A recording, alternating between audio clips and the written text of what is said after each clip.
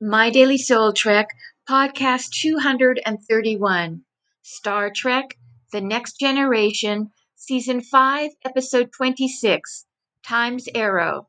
Synopsis. The crew of the Enterprise is tasked with investigating a potential alien presence on Earth in the 19th century when Lieutenant Commander Data's head is excavated in a cavern. In this episode, Lieutenant Commander Data is in the unique position to be looking at his remains from the future that were then transported back in time to the past. From that perspective, Time's Arrow can be seen as another episode in the series of investigations into the in-between place, or as archetypal psychologist James Hillman would call it, the Medici. Data, being an android, is able to investigate this reality of being in between the knowledge of his death in the future, and he tells Lieutenant Commander Geordi LaForge that this brings him comfort. As an android, he would live on indefinitely, but knowing that he will die makes him feel more human.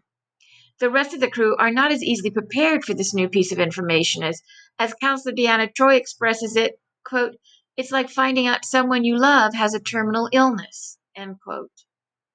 Data is determined to go to the planet where the investigation of his death is taking place, knowing the risk because he knows that it will be the place of discovery. Just as for Hilma, the Medici is the place to discover our true selves and make soul, or find it.